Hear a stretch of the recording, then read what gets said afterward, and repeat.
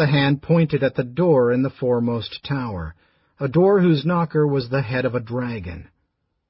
No one was required to knock to gain entry.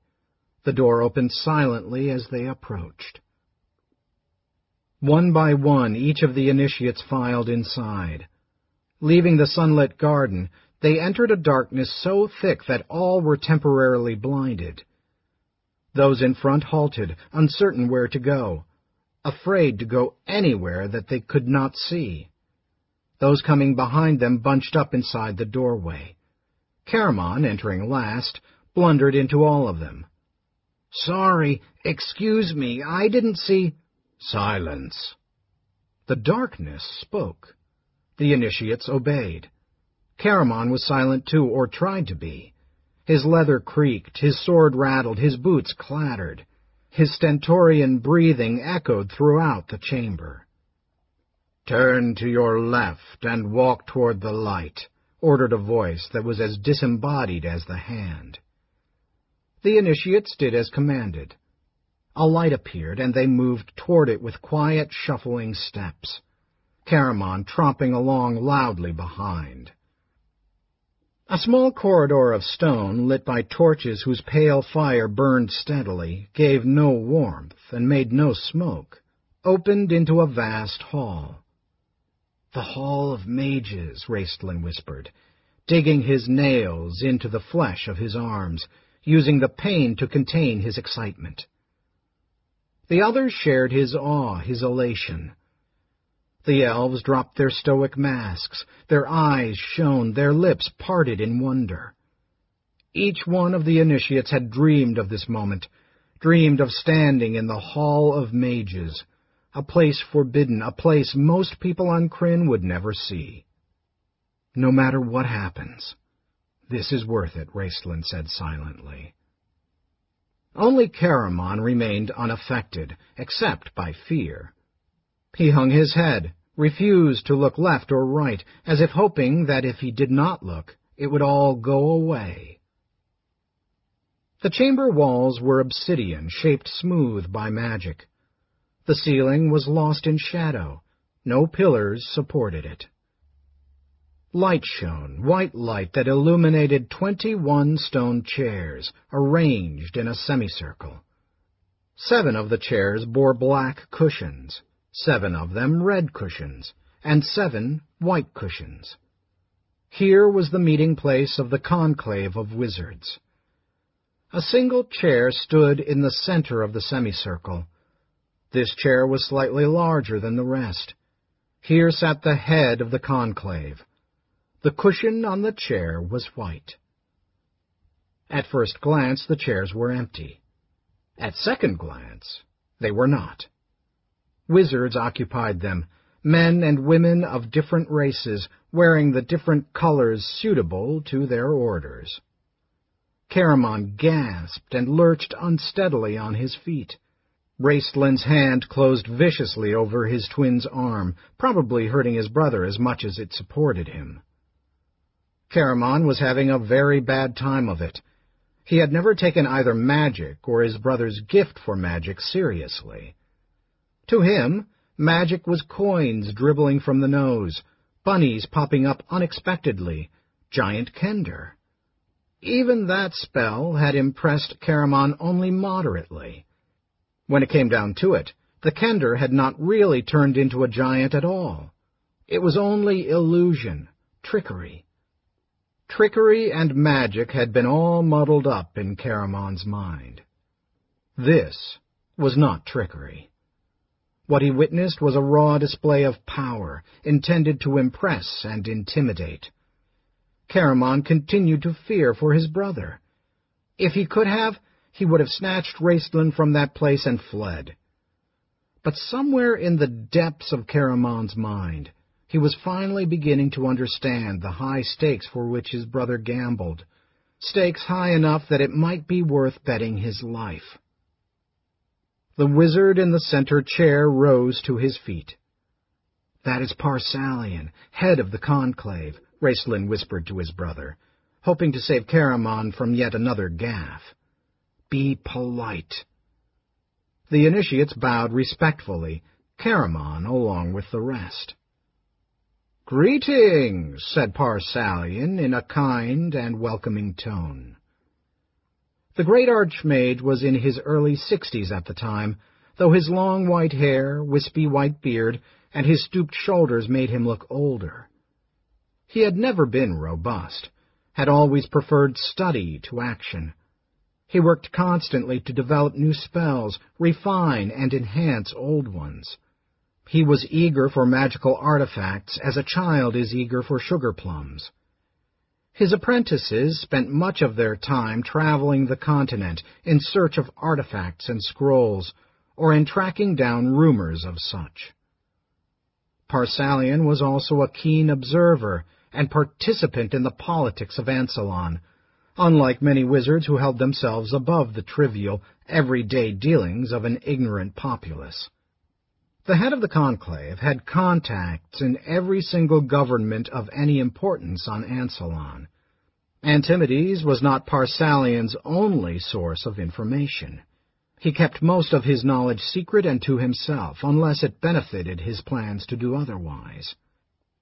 Though few knew the full extent of his influence in Ansalon, an aura of wisdom and power surrounded Parsalian with an almost visible halo of white light, shining so brightly that the two Sylvanesti elves, who held most humans in the same regard as other races held Kender, bowed low to him and then bowed again. "Greetings, initiates," Parsalian repeated. "And guest?" His gaze went to Caramon, seemed to strike right to the big man's heart and set him trembling. "You have each come at the appointed time by invitation to undergo tests of your skills and your talent, your creativity, your thought processes, and most importantly, the testing of yourself. What are your limits? How far can you push beyond those limits? What are your flaws? How might those flaws impede your abilities? Uncomfortable questions, but questions we each must answer, for only when we know ourselves, faults and strengths alike, will we have access to the full potential that is within us." The initiate stood silent and circumspect, nervous and awed and anxious to begin. Parsalian smiled. "Don't worry. I know how eager you are, and therefore I will not indulge in long speeches. Again, I want to bid you welcome and to extend my blessing. I ask that Solinari be with you this day." He lifted his hands. The initiates bowed their heads. Parsalian resumed his seat. The head of the Order of Red Robes stood up, moved briskly on to the business at hand. "When your name is called, step forward and accompany one of the judges who will take you to the area where the testing will begin. I am certain you are all familiar with the criteria of the testing, but the conclave requires me to read it to you now, so that none can later claim he or she entered into this unknowingly. I remind you that these are guidelines only. Each test is specially designed for the individual initiate, and may include all or only a part of what the guidelines call for. There shall be at least 3 tests of the initiate's knowledge of magic and its use. The test shall require the casting of all of the spells known to the initiate, at least 3 tests that cannot be solved by magic alone, and at least 1 combat against an opponent who is higher in rank than the initiate. Do you have any questions?" Not one of the initiates did. The questions were locked in each person's heart. Caramon had a great many questions, but he was too awed to be able to ask them. "Then," said the Red Robe, "I ask that Lunatari walk with you." He sat back down. The head of the Order of Black Robes rose to her feet. "I ask that Nuitari walk with you." Unfurling a scroll, she began to read off names. As each name was called, the initiate stepped forward to be met by one of the members of the conclave. The initiate was led in silence and with the utmost solemnity into the shadows of the hall, then vanished. One by one, each of the initiates departed until only one, Raistlin Megere, remained. Raistlin stood stoically, with outward calm as the numbers of his fellows dwindled around him. But his hands inside his sleeves, where they could not be seen, clenched to fists. The irrational fear came to him that perhaps there had been some mistake, that he was not supposed to be here. Perhaps they had changed their minds and would send him off, or perhaps his loutish brother had done something to offend them, and Raistlin would be dismissed in shame and ignominy. The Black Robe finished reading the names, shut the scroll with a snap, and still Raistlin stood in the Hall of Mages, except that now he stood alone. He maintained his rigid pose, waited to hear his fate. Parsalian rose to his feet, came forward to meet the young man. "Raistlin Megere, we have left you to the last because of the unusual circumstances. You have brought an escort." "I was requested to do so, Great One," Raistlin said, the words coming in a whisper from his dry mouth. Clearing his throat, he said, more forcefully, "This is my twin brother, Caramon." "Welcome, Caramon Megere," said Parsalian. His blue eyes, in their maze of wrinkles, peered deep into Caramon's soul. Caramon mumbled something that no one heard, and subsided into unhappy silence. "I wanted to explain to you why we requested the presence of your brother," Parsalian continued, shifting his astute gaze back to Raistlin. "We want to assure you that you are not unique, nor have we singled you out. We do this in the case of all twins who come to the testing.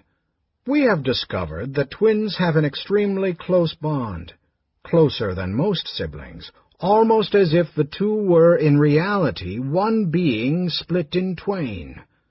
Of course, in most cases, both twins take up the study of magic, both having a talent for it.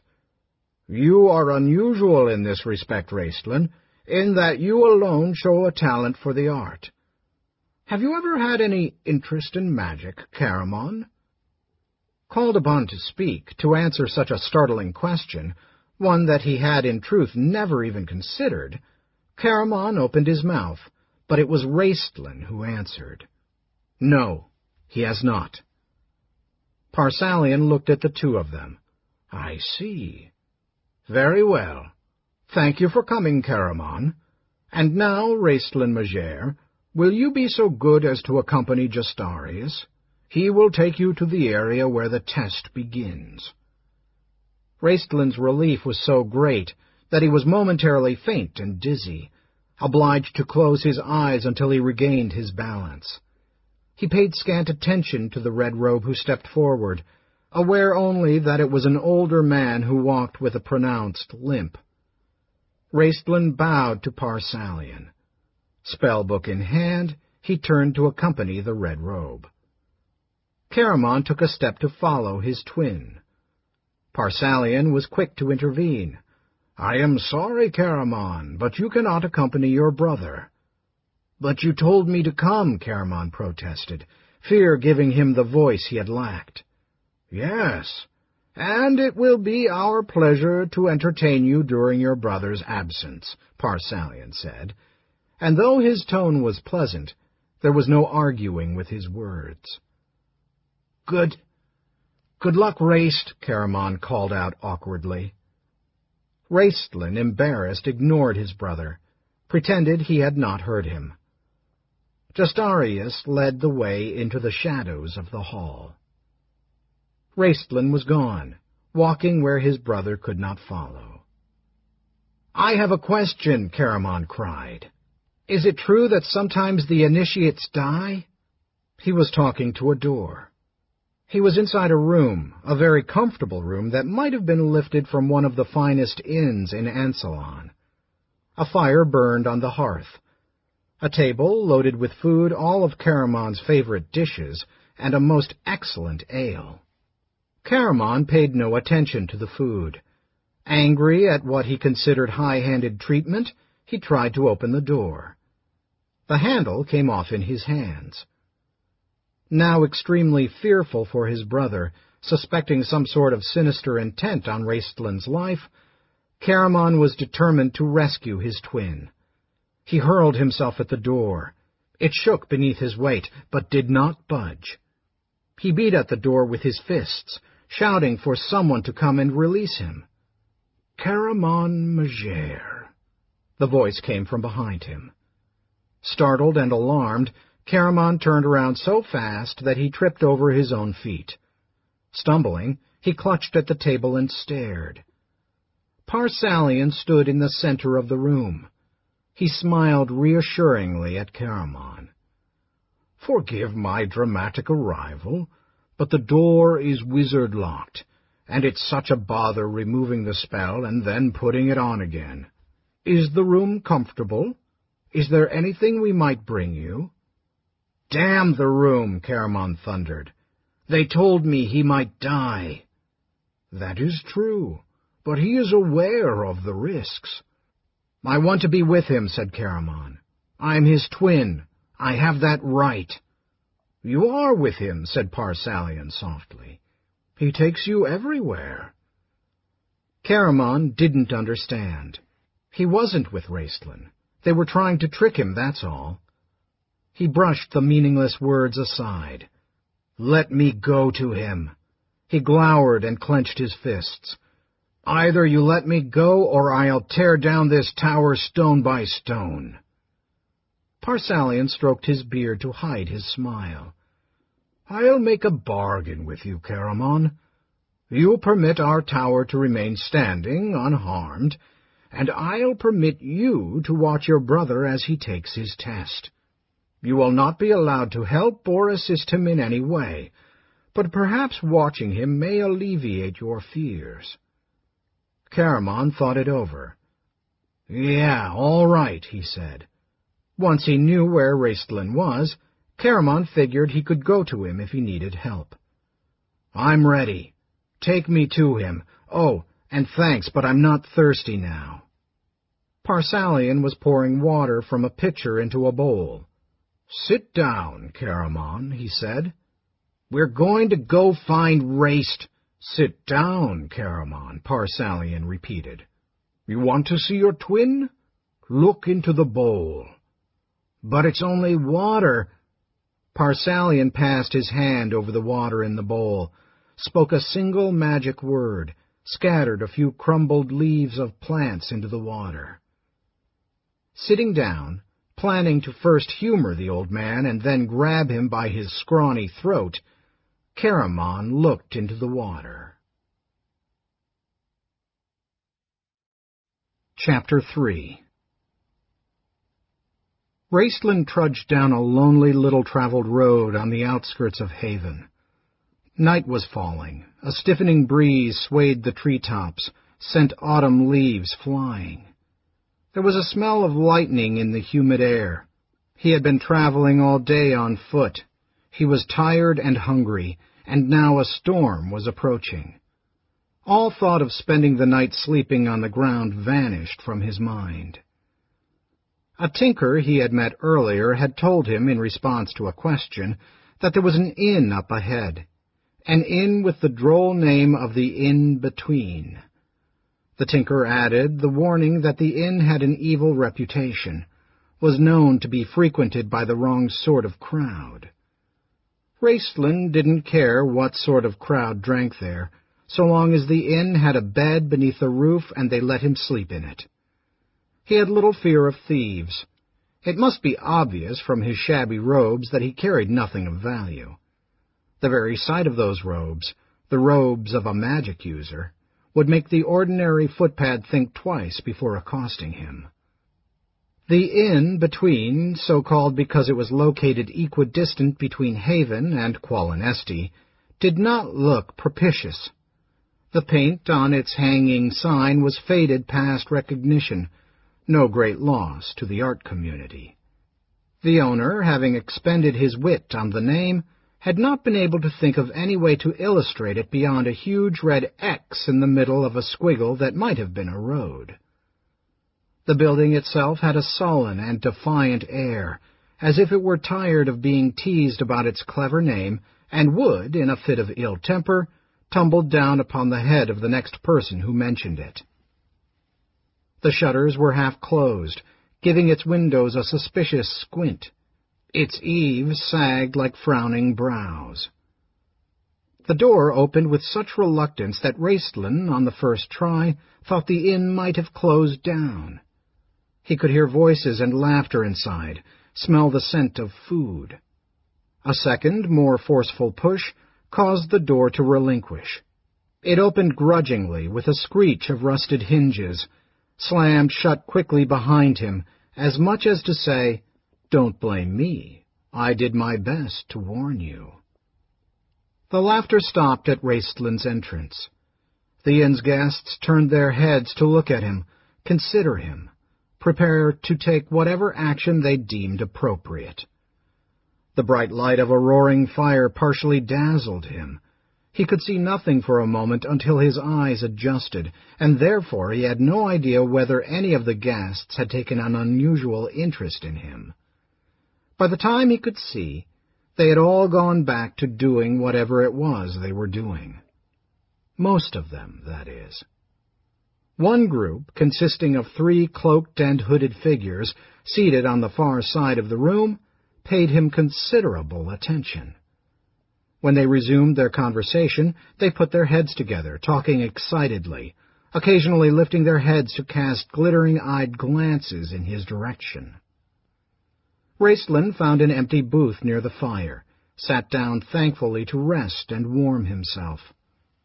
A glance at the plates of his fellow guests showed that the food was plain fare. It didn't look particularly tasty, but it didn't appear likely to poison him either. Stew being the only dish offered, he ordered that, along with a glass of wine. He ate a few bites of unnameable meat, then pushed the bits of potato and coagulated gravy around with his spoon. The wine was surprisingly good, with a taste of clover. He relished it and was regretting that his meager purse could not afford him a second glass, when a cool pitcher appeared at his elbow. Raistlin lifted his head. One of the cloaked men who had been so interested in Raistlin stood at his table. "Greetings, stranger," the man said, speaking common with a slight accent, an accent that reminded Raistlin of Tanis. Raistlin was not surprised to see an elf, though he was extremely surprised to hear the elf add, "My friends and I noticed how much you enjoyed the wine. It comes from Qualinesti, as do we. My friends and I would like to share this pitcher of our fine wine with you, sir." No respectable elf would be found drinking in a human-owned tavern. No respectable elf would initiate a conversation with a human. No respectable elf would buy a human a pitcher of wine. This gave Raistlin a pretty good idea of the status of his new acquaintances. They must be dark elves, those who have been cast from the light or exiled from the elven homelands, the worst possible fate that can befall an elf. "What you drink, and with whom you drink, is your prerogative, sir," Raistlin said warily. "It's not prerogative," the elf returned. "It's wine." He smiled, thinking himself clever. "And it's yours if you want it. Do you mind if I sit down?" "Forgive me for seeming rude, sir. I am not in the mood for company." "Thank you. I accept the invitation." The elf slid into the seat opposite. Raistlin rose to his feet. This had gone far enough. "I bid you good evening, sir. I am in need of rest. If you will excuse me." "You're a magic user, aren't you?" the elf asked. He had not removed the hood that covered his head, but his eyes were visible. Almond-shaped, they gleamed hard and clear, as if the liquid orbs had frozen. Raistlin saw no need to answer such an impertinent and perhaps dangerous question. He turned away, intending to bargain with the innkeeper for a patch of floor near the fire in the common room. "Pity," said the elf. "It would be your good fortune if you were. A magic user, I mean. My friends and I," he nodded his head in the direction of his two hooded companions, "have in mind a little job where a wizard might come in handy." Raistlin said nothing. He did not leave the table, however, but remained standing, regarded the elf with more interest. "There's money to be had," the elf said, smiling. Raistlin shrugged. The elf was puzzled at his reaction. "Odd. I thought humans were always interested in money. It seems I was wrong. What might tempt you?" "Ah, I know. Magic, of course. Artifacts, enchanted rings, spell books." The elf rose gracefully to his feet. "Come meet my brethren. Hear what we've got in mind. Then, if you happen to run across a mage—" The elf winked. "You could let him know he could make his fortune by joining up with us." "Bring the wine," Raistlin said. Walking through the inn, he joined the other two elves at their table. The elf, smiling, picked up the pitcher and brought it along. Raistlin knew something about Qualinesti from Tanis, probably knew more than most humans, for he had questioned the half-elf extensively on elven ways and practices. The three were tall and slender, as are all elves, and though most elves look alike to humans, Raistlin thought he detected a certain resemblance between them. All three had green eyes, and peculiarly jutting pointed chins. They were young, probably around 200. They wore short swords beneath their cloaks. He could hear the metal strike the chairs occasionally, and probably carried knives. He could hear the creak of leather armor.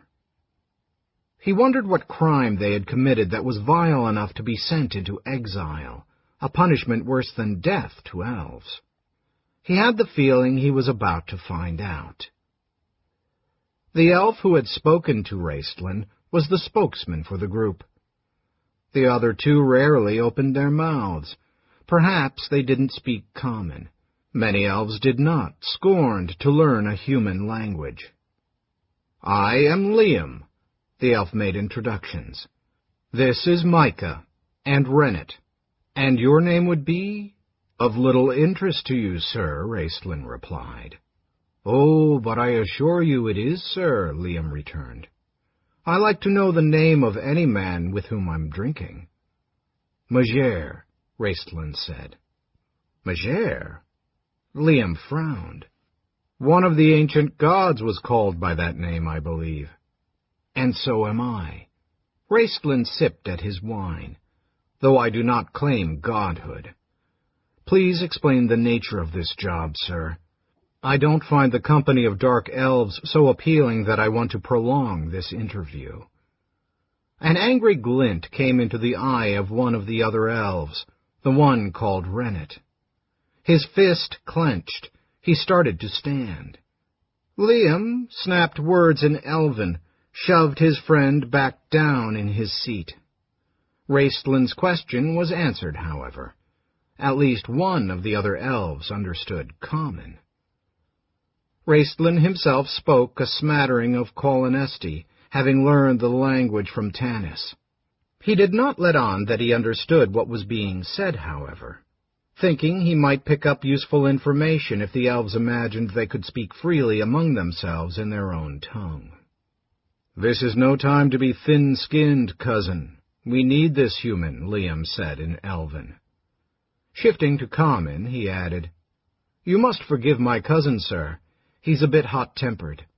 I think you might be a little friendlier toward us, Megere. We're doing you a big favor." "If you are looking for friends, I suggest you talk to the barmaid," Raistlin said. "She looks as if she could accommodate you. If you want to hire a mage, then you should explain the job." "You are a mage, then?" Liam asked, with a sly grin. Raistlin nodded. Liam eyed him. "You look very young." Raistlin was growing irritated. You are the one who approached me, sir. You knew what I looked like when you invited me to join you. He started to rise. It seems I have wasted my time. All right, all right. I don't suppose it matters how young you are, so long as you can do the work. Liam leaned forward, lowered his voice. Here is the proposal. There's a mage living in Haven who owns a mageware shop. He's human like yourself. His name is Lemuel. Do you know him? Raistlin did in fact know Lemuel, having had dealings with him in the past. He considered Lemuel a friend, hoped to find out what these unsavory elves wanted with a view toward warning him. Raistlin shrugged. Whom I know is my own affair and none of yours. Micah, jerking a thumb at Raistlin, uttered in Elven, I don't much like this mage of yours, cousin. Nobody's asking you to like him, Liam returned in Elven, scowling. Drink your wine and keep your mouth shut. I do the talking. Raistlin watched blandly, with the vacant expression of one who has no idea what is being said. Liam shifted back to common. Now then, our plan is this. We enter the mage's house in the night, steal the valuables from his shop, turn them into good hard steel. That's where you come in. You'll know what's worth the taking and what isn't. Plus you'll know where to sell the goods and get us a fair price. You will receive your share, of course. Raistlin was scornful. As it happens, sir, I have frequented the shop of this Lemuel, and I can tell you right now that you are wasting your time. He has nothing of value. His entire collection is worth 20 steel at most, hardly fit payment for your trouble. Raistlin assumed that this would end the conversation, that he had discouraged the thieves from pursuing their nefarious scheme. At all events, he would warn Lemuel to take suitable precautions. If you gentlemen will excuse me, Liam reached out, grabbed hold of Raistlin's wrist. Feeling the mage stiffen, Liam let go, though his strong, thin-fingered hand hovered near. He exchanged glances with his cousins, as if asking their agreement to proceed. Reluctantly, both nodded. You are right about the shop, sir, Liam admitted. But perhaps you are not familiar with what the mage has hidden in his cellar below the kitchen. As far as Raistlin knew, Lemuel had nothing hidden in the cellar. What does he have hidden? Spell books, Liam answered. Lemuel once had a few spell books in his possession, but I know for a fact that he sold them. Not all of them. Liam sunk his voice to beneath a whisper. He has more, many more. Ancient spellbooks from back before the cataclysm. Spellbooks that many thought were lost to this world. That is the true prize. Lemuel had never mentioned such books to Raistlin. He had, in fact, pretended that Raistlin had acquired all the books in the older mage's possession. Raistlin felt betrayed. How do you know this? He asked sharply. Liam smiled unpleasantly. You are not the only one with secrets, sir. Then once more I bid you good night. Oh, for the love of the Queen, tell him, said one of the cousins in Qualinesti. We are wasting time. Dracart wants those spellbooks delivered within the fortnight. Dracart forbade us. Tell him part of the truth, then. Liam turned back to Raistlin. Micah visited the shop on the pretext of buying herbs. If you know this Lemuel, you know that he is stupid and naive, even by human standards. He left Micah alone in the shop while he went to his garden. Micah made a wax impression of the key to the front door. How do you know of the existence of the spellbooks? Raistlin persisted. I tell you again, that must be our secret, Liam said, a hard and dangerous edge to his voice. Guessing that this Dracart, whoever he was, had knowledge of the books, Raistlin tried another question, asking as innocently as he could. And what do you intend to do with these spell-books? Sell them, of course. What possible use could they be to us? Liam smiled. His cousins smiled. The elf's tone was persuasive, and he did not blink an almond eye. Raistlin considered. He was angered that Lemuel had lied about the existence of such valuable spell-books, but he wanted no harm to come to the mage for all that. "I will not be party to murder," Raistlin said. "Nor will we," Liam stated emphatically. "This Lemuel has many friends in the elven lands, guest friends who would feel obligated to avenge his death. The mage is not at home. He has left to visit these friends of his in Qualanost. The house is empty. An hour's work, and we will be rich men. As for you, you can either take your share in magic artifacts, or we will pay you in hard steel." Raistlin wasn't thinking of money. He wasn't thinking of the fact that the elves were lying to him, that they were undoubtedly intending to use him and then find a way to conveniently get rid of him. He was thinking of spellbooks, ancient spellbooks, perhaps spellbooks that had been stolen from the besieged tower of high sorcery in Daltagoth, or rescued from the drowned tower of Istar. What wealth of magic lay within their covers, and why was Lemuel keeping them secret, hidden away? Raistlin had the answer immediately. These must be books of black magic. That was the only logical explanation. Lemuel's father had been a war wizard of the White Robes. He could not destroy the books. By strictest law, no member of one order could willfully destroy any magical artifact or spellbook belonging to another. Magical knowledge, no matter from whence it came, who produced it, or whom it might benefit, was precious and deserved protection.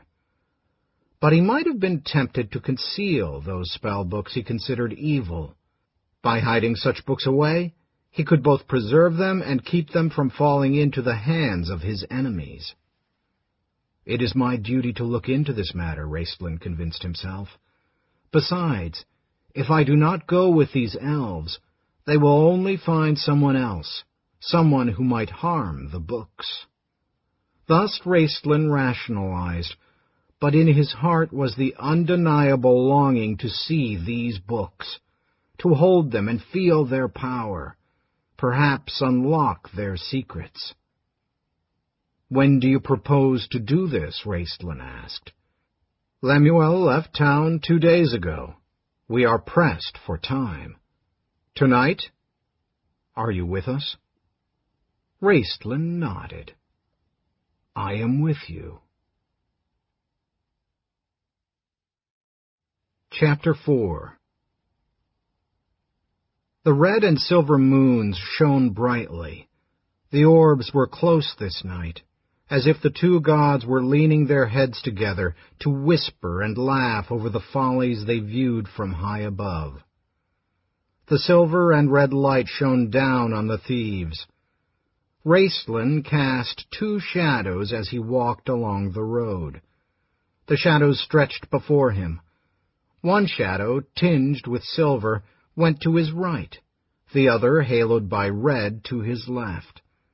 He could have almost imagined diverging paths, except that, in essence, both shadows were black. They took a roundabout way to Lemuel's house, to avoid passing through town. Raistlin did not recognize the route. They were coming from a different angle, and he was startled and ill at ease, to suddenly see the mage's house loom in front of him before he was expecting it. The house was the same as Raistlin remembered, held the same appearance of being abandoned that it had worn the first time he had visited Lemuel. No lights shone in the windows, nor was there a single sound of anything living within. Lemuel had been at home then. What if he were at home now? These dark elves would have no compunction about killing him. Micah produced the skeleton key he had made, fitted it into the lock. The other 2 elves kept watch. Their cloaks were cast aside, providing easy access to their weapons. They were well equipped with daggers and knives, the weapons of thieves, weapons of assassins.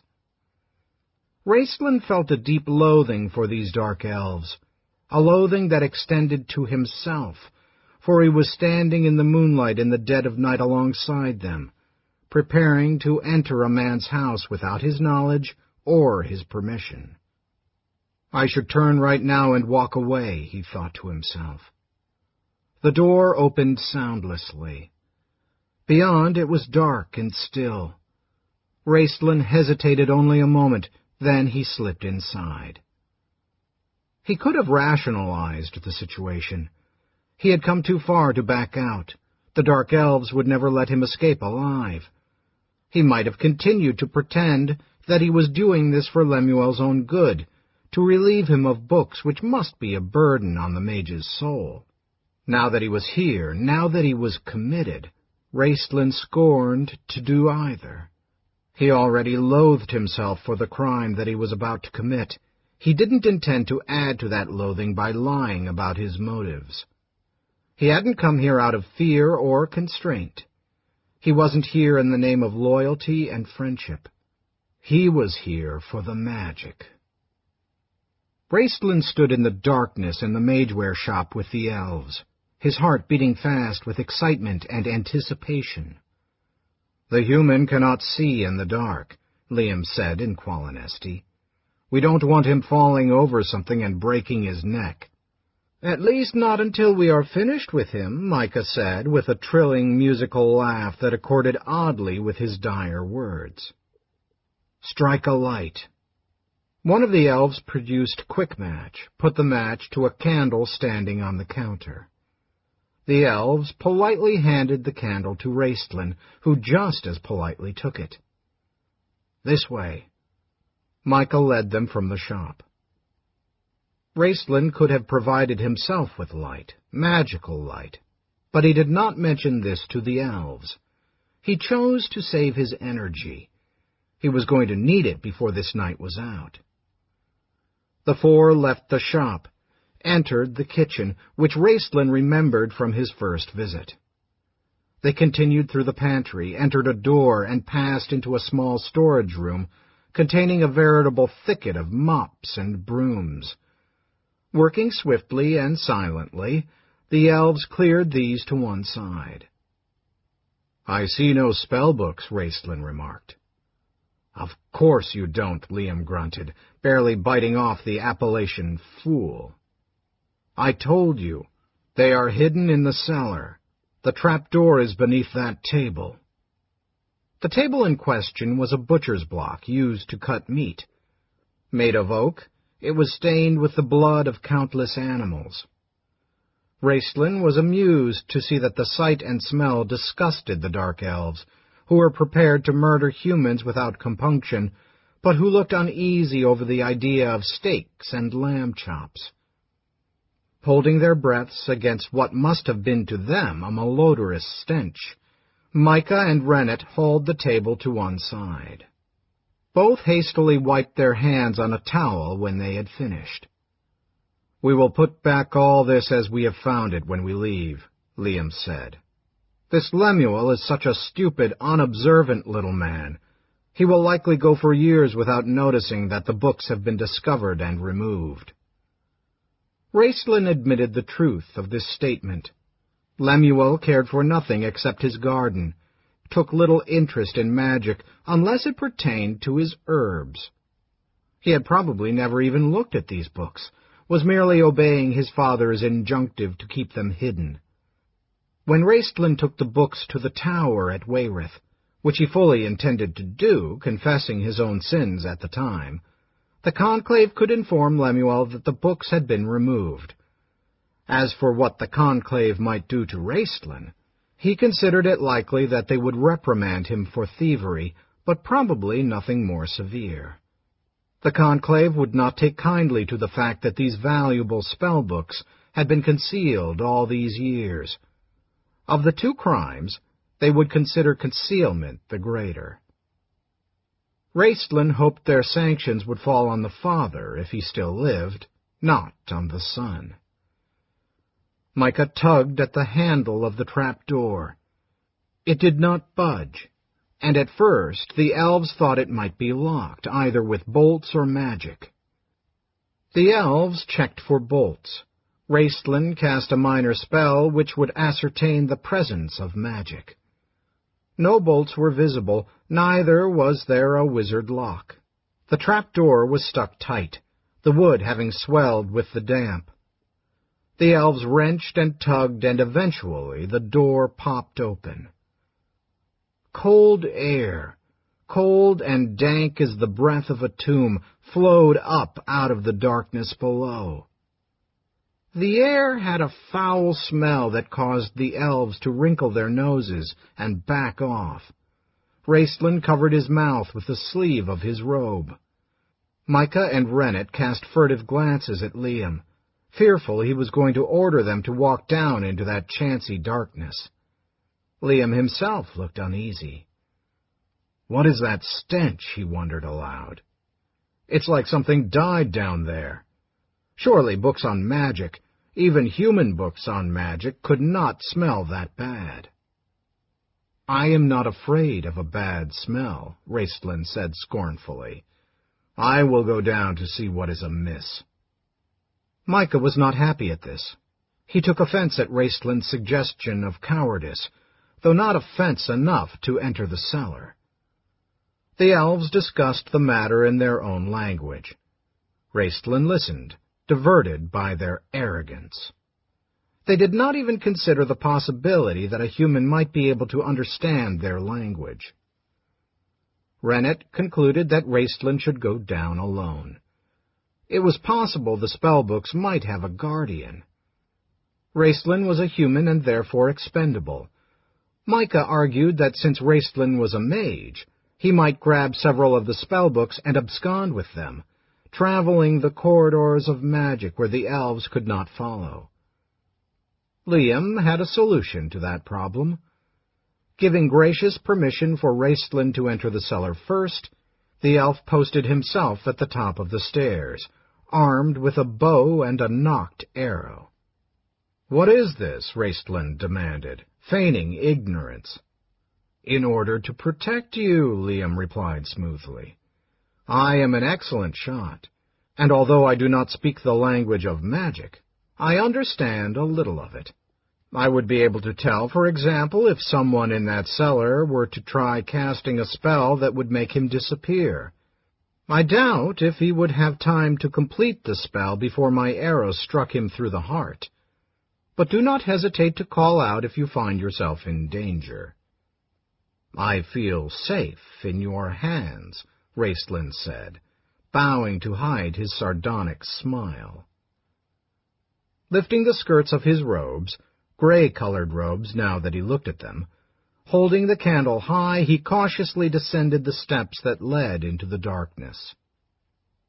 The staircase was a long one, longer than Raistlin had anticipated, leading deep under the ground. The stairs were carved of stone. A stone wall extended along to the right side. The stairs were open on his left. He shifted the candle as he walked, sending its pale light into as many portions of the cellar as it would reach, trying to catch a glimpse of something, anything. He could make out nothing. He continued his descent. At last his foot touched dirt floor. He looked back up the stairs to see the elves, small and diminished, a far distance away, almost as if they stood upon another plane of existence. He could hear their voices faintly. They were perturbed that he had passed beyond their sight. They decided that they would go down to find him. Flashing the candle about, Raistlin tried to see as much as he could before the elves arrived. The candle's feeble light did not extend far. Expecting to hear the elves' soft footfalls, Raistlin was startled to hear a deep booming sound instead.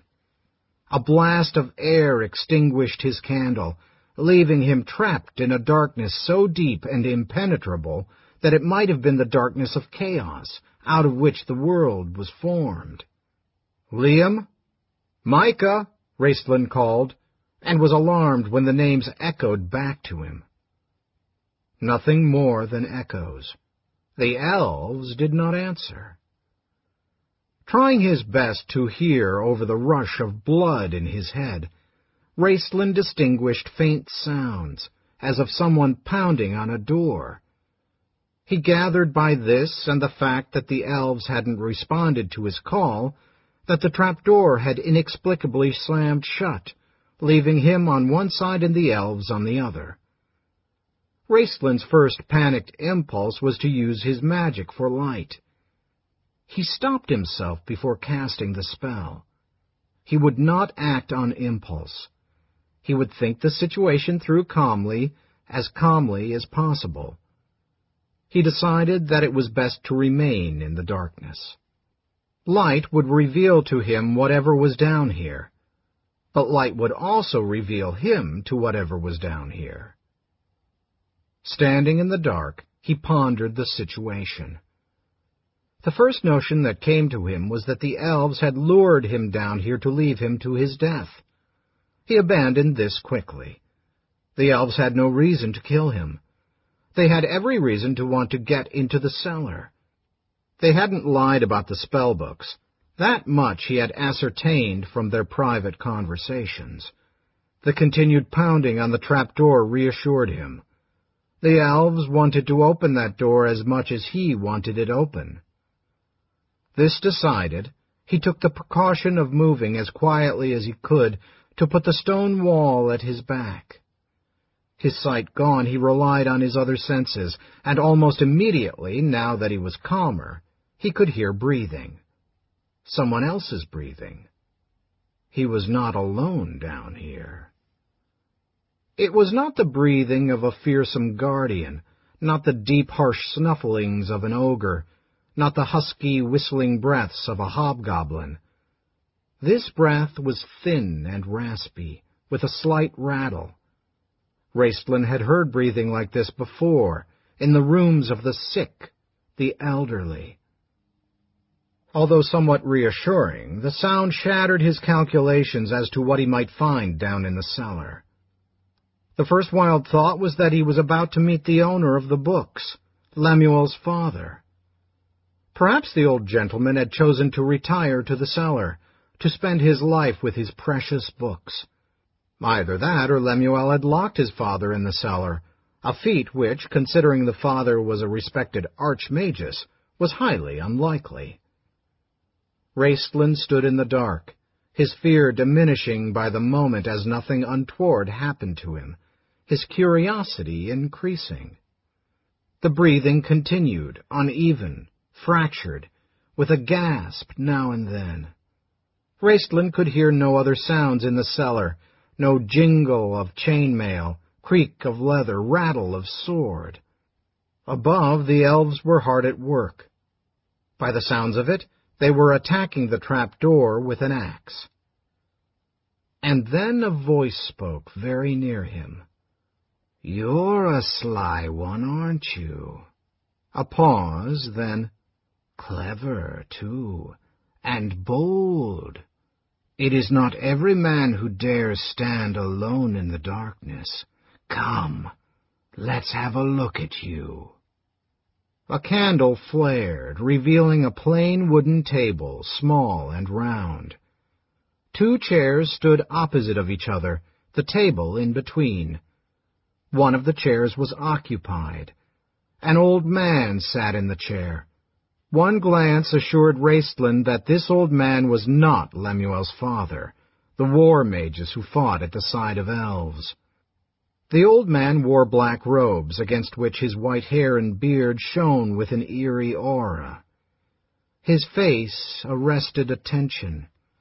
Like a landscape, its crevices and seams gave clues to his past.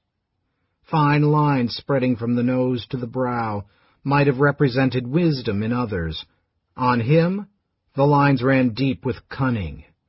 Lines of intelligence around the hawk-black eyes tightened into cynical amusement. Contempt for his fellow beings cracked the thin lips.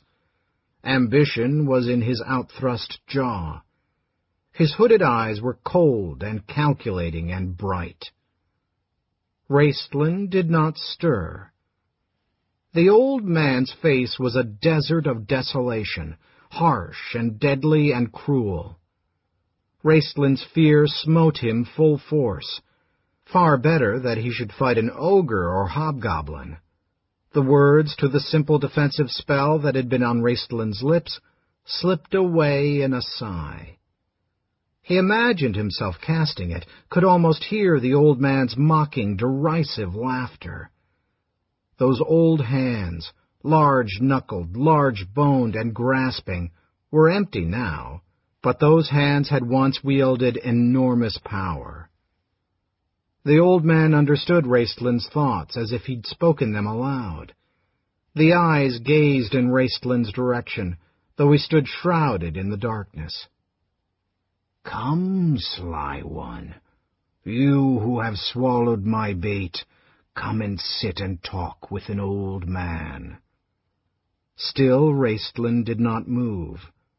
The words about bait had shaken him. "You really might as well come sit down." The old man smiled, a smile that twisted the lines in his face, sharpening mockery into cruelty. "You're not going anywhere until I say you may go."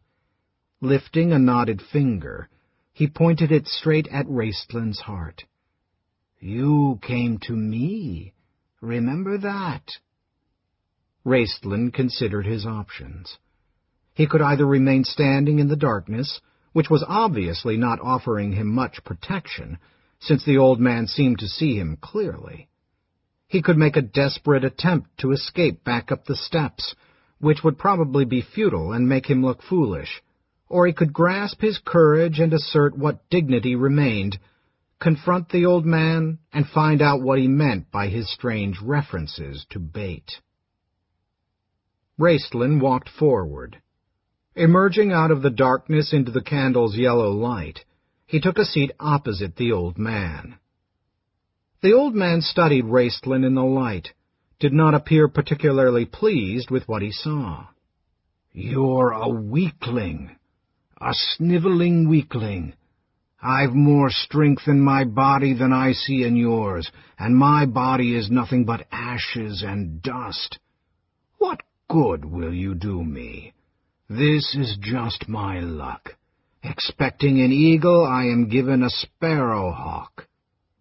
Still, the old man's mutterings were only barely audible.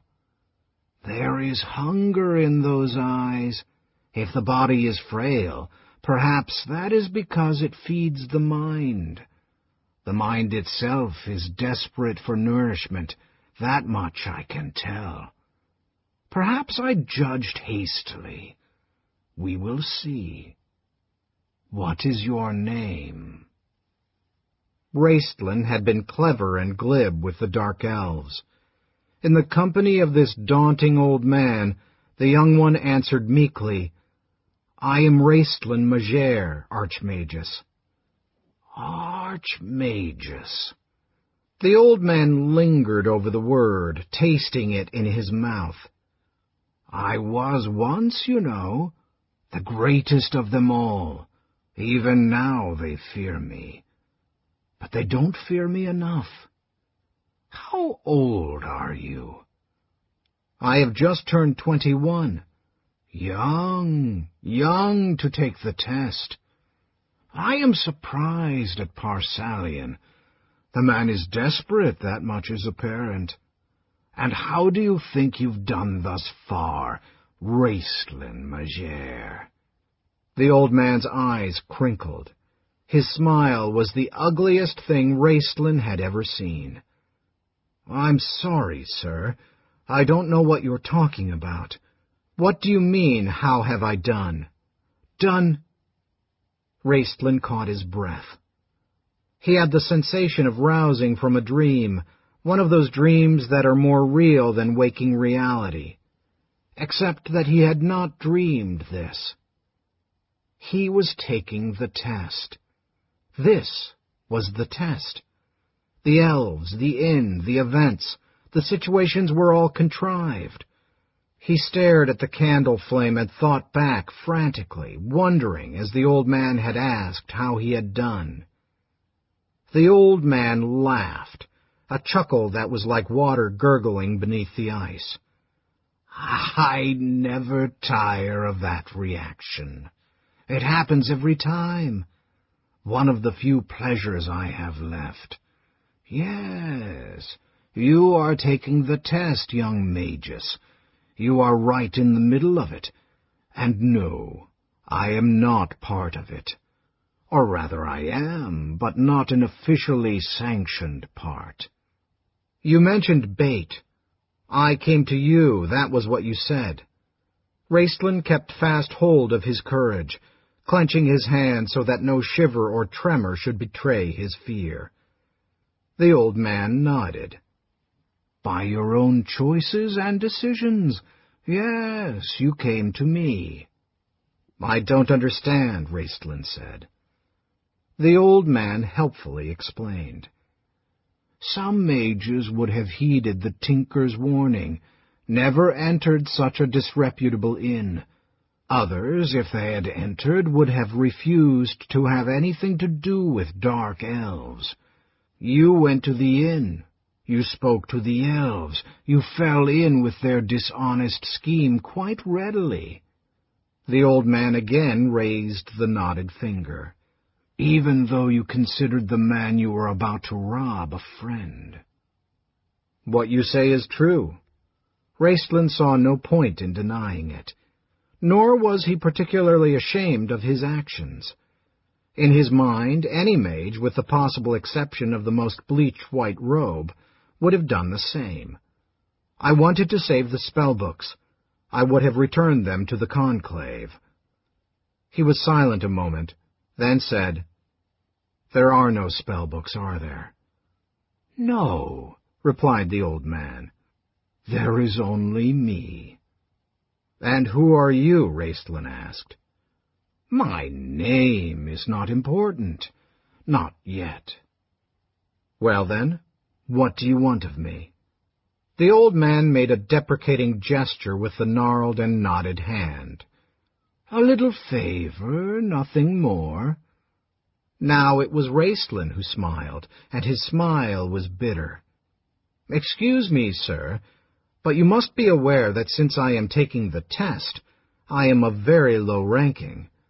You appear to be, or have been, a wizard of immense skill and power. I have nothing that you could possibly want. Ah, but you do. The old man's eyes gleamed with a hungry, devouring light, a flame that made the candle's flame dim and feeble by contrast. You live. For the time being, Raistlin said dryly. Perhaps not much longer. The Dark Elves will not believe me when I tell them there are no ancient spellbooks down here. They will think that I have magically spirited them away for my own use. He glanced around. I don't suppose there is any way to escape from this cellar. There is a way. My way, said the old man. My way is the only way. You are quite right. The Dark Elves will kill you. They're not thieves as they pretend, you know. They are high-ranking wizards. Their magic is exceptionally powerful. Raistlin should have recognized that at once. Not giving up, are you? The old man asked with a sneer. I am not. Raistlin lifted his head, gazed steadily at the old man. I was thinking. Think away, young magus. You're going to have to think hard to overcome 3-to-1 odds. Make that 12-to-1, since each dark elf is 4 times as powerful as yourself. This is the test, Raistlin said. It is all an illusion. Admittedly, some magi die taking the test, but that is through their own failure or inadvertence. I have done nothing wrong. Why should the conclave kill me? "You have talked to me," the old man said softly. "They are aware of that, and that may well prove your downfall." "Who are you, then," Raistlin asked impatiently, "that they fear you so much?" "My name is Fist and Antilus. Perhaps you've heard of me." "Yes," said Raistlin. Long ago, in the turbulent and desperate years following the cataclysm, an army of hill dwarves and humans laid siege to Thorbardin, the great underground city of the mountain dwarves. Leading this army, instrumental in its formation, intending to use the army to achieve his own driving ambition, was a wizard of the black robes, a wizard of immense power, a renegade wizard openly defying the conclave.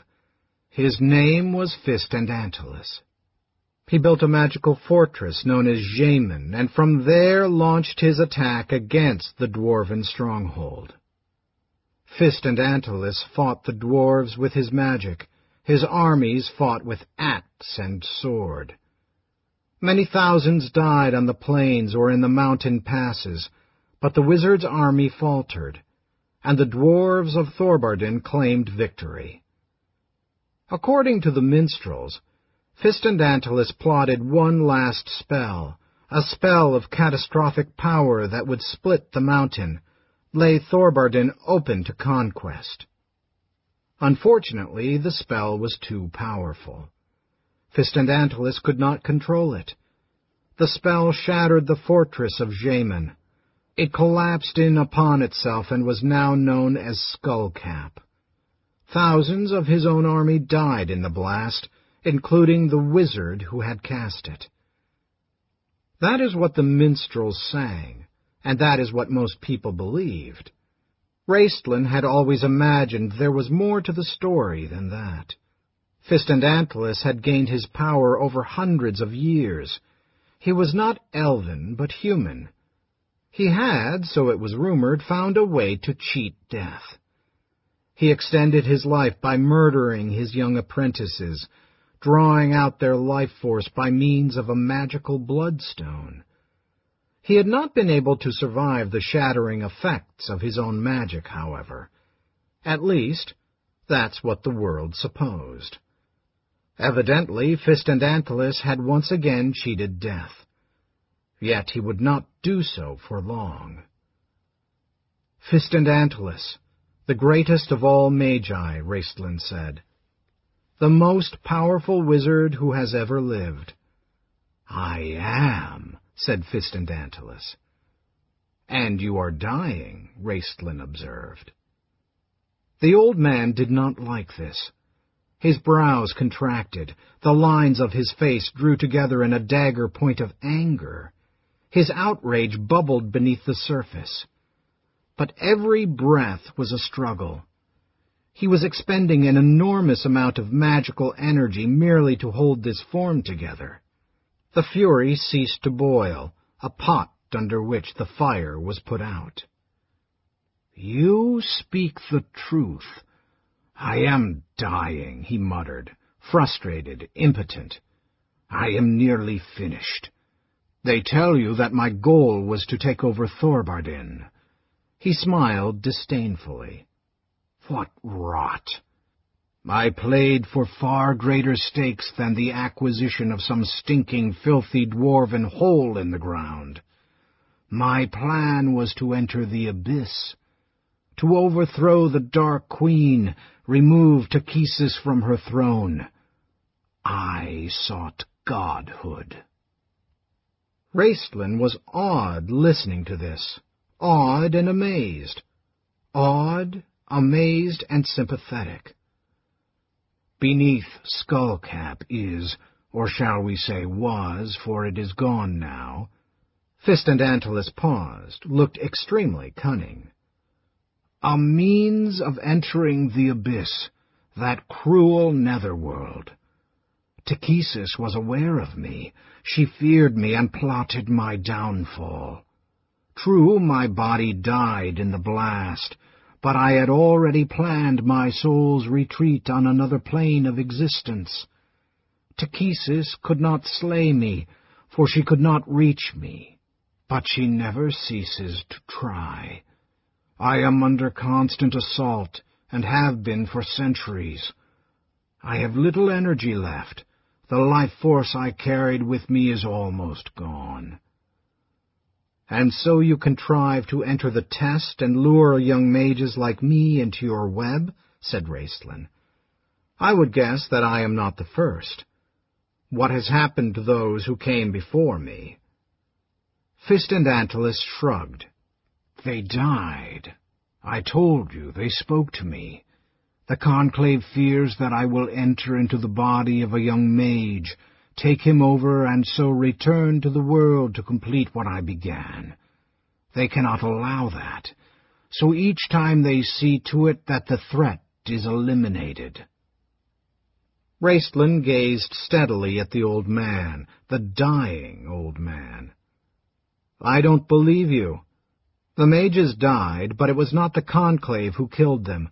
It was you. That is how you've managed to live for so long, if you call it living. Call it what you will. It is preferable to the great nothingness I see reaching out for me. Fist and Antylos said with a hideous grin. The same nothingness that is reaching out for you, young mage. I have little choice, it seems, Raistlin replied bitterly. Either I die at the hands of 3 wizards, or I am to be sucked dry by a lich. It was your decision to come down here, Fist and Antylos replied. Raistlin lowered his gaze, refused to allow the old man's probing hawk eyes to gain admittance to his soul. He stared at the wooden table and was reminded of the table in his master's laboratory, the table on which the child Raistlin had written so triumphantly, I Magus. He considered the odds he faced, thought about the dark elves, wondered at their magic, wondered if what the old man had said about them was true, or if it was all lies, lies intended to trap him. Wondered about his own ability to survive, wondered if the Conclave would simply kill him because he had spoken to Fist and Antylos. Raistlin lifted his gaze, met the hawk eyes. I accept your offer. Fist and Antylos's thin lips parted in a smile that was like the grin of a skull. I thought you might. Show me your spell book. Chapter 5. Raistlin stood at the bottom of the cellar stairs, waiting for the old man to release the trap door from the enchantment that held it shut. He wondered that he felt no fear, only the razor-edged pain of anticipation. The elves had halted their assault on the cellar doors. They had figured out that magic held them. He allowed himself the hope that perhaps they had gone. The next moment he laughed at himself for his foolishness. This was the test. He would be required to prove his ability to use magic in battle. Now, came a voice in Raistlin's head. Fist and Antylos had disappeared. The physical form the old man had taken had been illusory, conjured up for Raistlin's benefit.